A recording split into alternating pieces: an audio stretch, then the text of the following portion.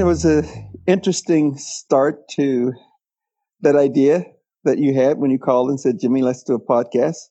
It's been fun. I think we had our training wheels on. Uh, we learned a lot. Of course, we talked to some very interesting people. We'll talk about that in a moment. But what are your impressions of our first season of Golf Nuts? I'm so happy we're doing it. I mean, I really didn't know what to expect at all. And it certainly, it's funny because I feel like we're getting better and better each time, a little bit more confident, and it's kind of building on itself. I'm sure our listeners aren't listening to that level of detail, but Jimmy and I know in our bones that with each one we get a little bit better. There's a skill to this whole thing, and it's been really fun, and it's been really interesting, and sort of a nice little part of my life as we kind of get to know some new people, some old people, get to know them better. It's been really cool. I'm really happy we're doing this, Jimmy. Yeah, we have been very blessed to meet some nice people, some interesting people. I don't know, Aaron, whether in golf it's that there's something about golf that attracts good people that are just good natured people, or whether there's something about golf that turns the people it attracts into good natured people. But you and I both have been very fortunate to meet some really good natured people that we've enjoyed playing golf with, and we had an opportunity to enjoy just chatting with them over our first season.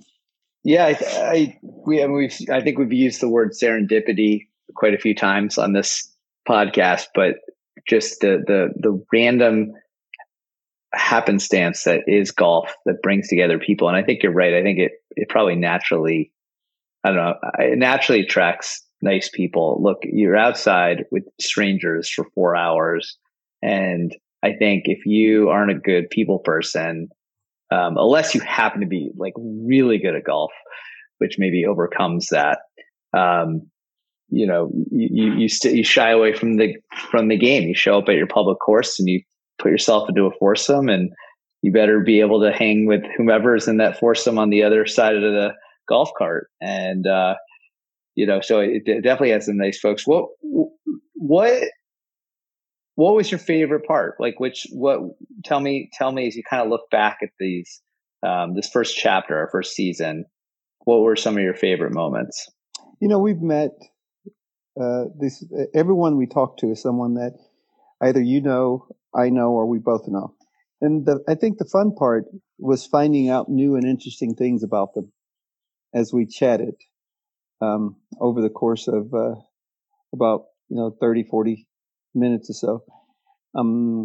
And I think every person we talked to, we found some interesting tidbit that made them even more fascinating than we'd already known them to be. Some of the people we talked to, I think it was the whole thing. I mean, it was fun.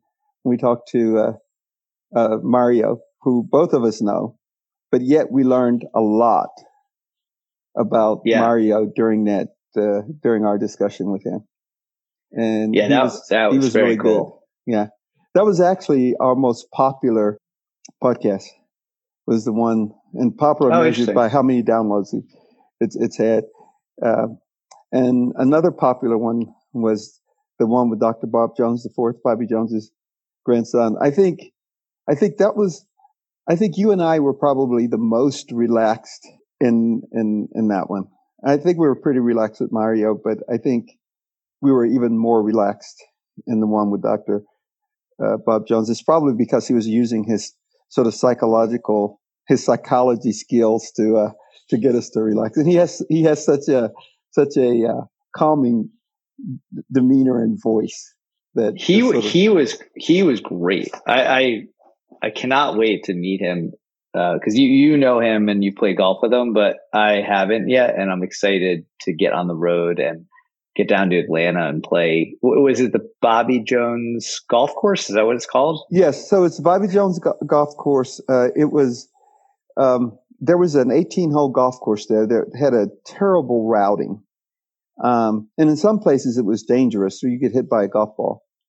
But it was a terrible routing. The land didn't really lend itself to a good 18-hole course. So Bob Cupp came in, and he told him the best thing to do was to do a 9-hole, but he would do a 9-hole reversible course. So it's a great course. It's wide open. It's one level of the grass is all cut to one level. There's only water in maybe one place. So the fairways are just continuous and wide. It's wide open. It's a great place too for people that want to learn to play golf. And it's a great walking park. It's along the Beltline. And I think that's part of the Beltline, that the walking trails that go by it. So it's a great place. So we'll be happy when you can get down and we can go. Yeah, definitely want to check it out. Actually, this is just apropos of absolutely nothing, but the at some point it would be fun to do an episode about the great 9-hole golf courses around. Yeah. And the one I'm dying to play, well, there's two, and I have to do more research before we actually do a formal podcast on this, but I'm just going to throw it out there. If you haven't played, we should play together. Sweetens Cove. Have you done that one yet? I have not. And it's only probably about an hour and 45 minutes from here.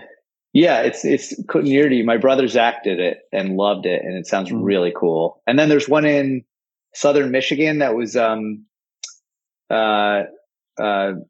Kaiser's first course, I think. I forget what that one's called. Yeah, I forget what it's called, but I know what I want to check that one out too. I thought just back on Bobby Jones's grandson, Dr. Jones, I thought it was really funny when I asked him, if normal golfers like you and me could work on our mental game, and he responded that it depends who's asking. If it's his normal $20 match friends that he plays with on Saturday, the answer is no. But other than that, we all can learn from ourselves, learn from how to do this, from being a mental. I love the Mario thing. I love Fido and the story of, really any job can be meaningful. And Fido took this locker room attendant job at Medina and made it special and made it meaningful, and has had a wonderful life doing what a lot of other folks might find to be demeaning. And he's found this amazing experience being the Medina locker room attendant. So I think there's some great moral in that story about Fido, and you could sense his energy.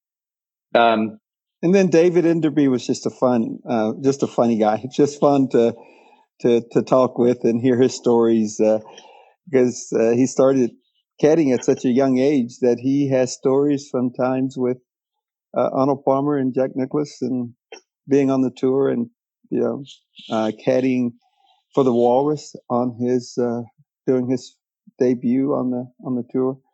So that was fun. And then, of course, my friend Danny Yates, probably the best golfer that we talked to. It's certainly the most accomplished golfer that we talked to during our first season. And his stories about playing in the Masters and playing with Arnold Palmer. So those were Phil Mickelson things, and with Phil, yes, Phil Mickelson, and playing with Phil. Yeah. So people should know that we don't have any of these podcasts with these individuals scripted or anything. We don't give them, say, here's a list of things we're going to talk to you about or anything. We a couple of them we talked to them for a few minutes before. Informally before we started the podcast, and said, hey, just an idea, we want to talk about this or that, but very totally unscripted, and we allowed the conversations to go wherever they went. Yeah, I also want to take a moment just to apologize to a few podcasts that didn't get on the air.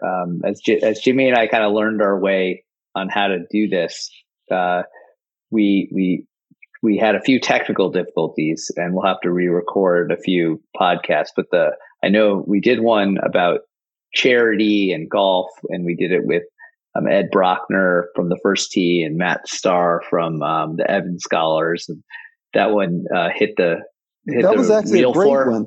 That was a great one. What could have been? We just didn't record it. We had a great conversation. Yeah. We thought we had it recorded. We just couldn't find the recording afterwards. But that one hurt because I thought it was just a great conversation, and I think people would have loved learning more about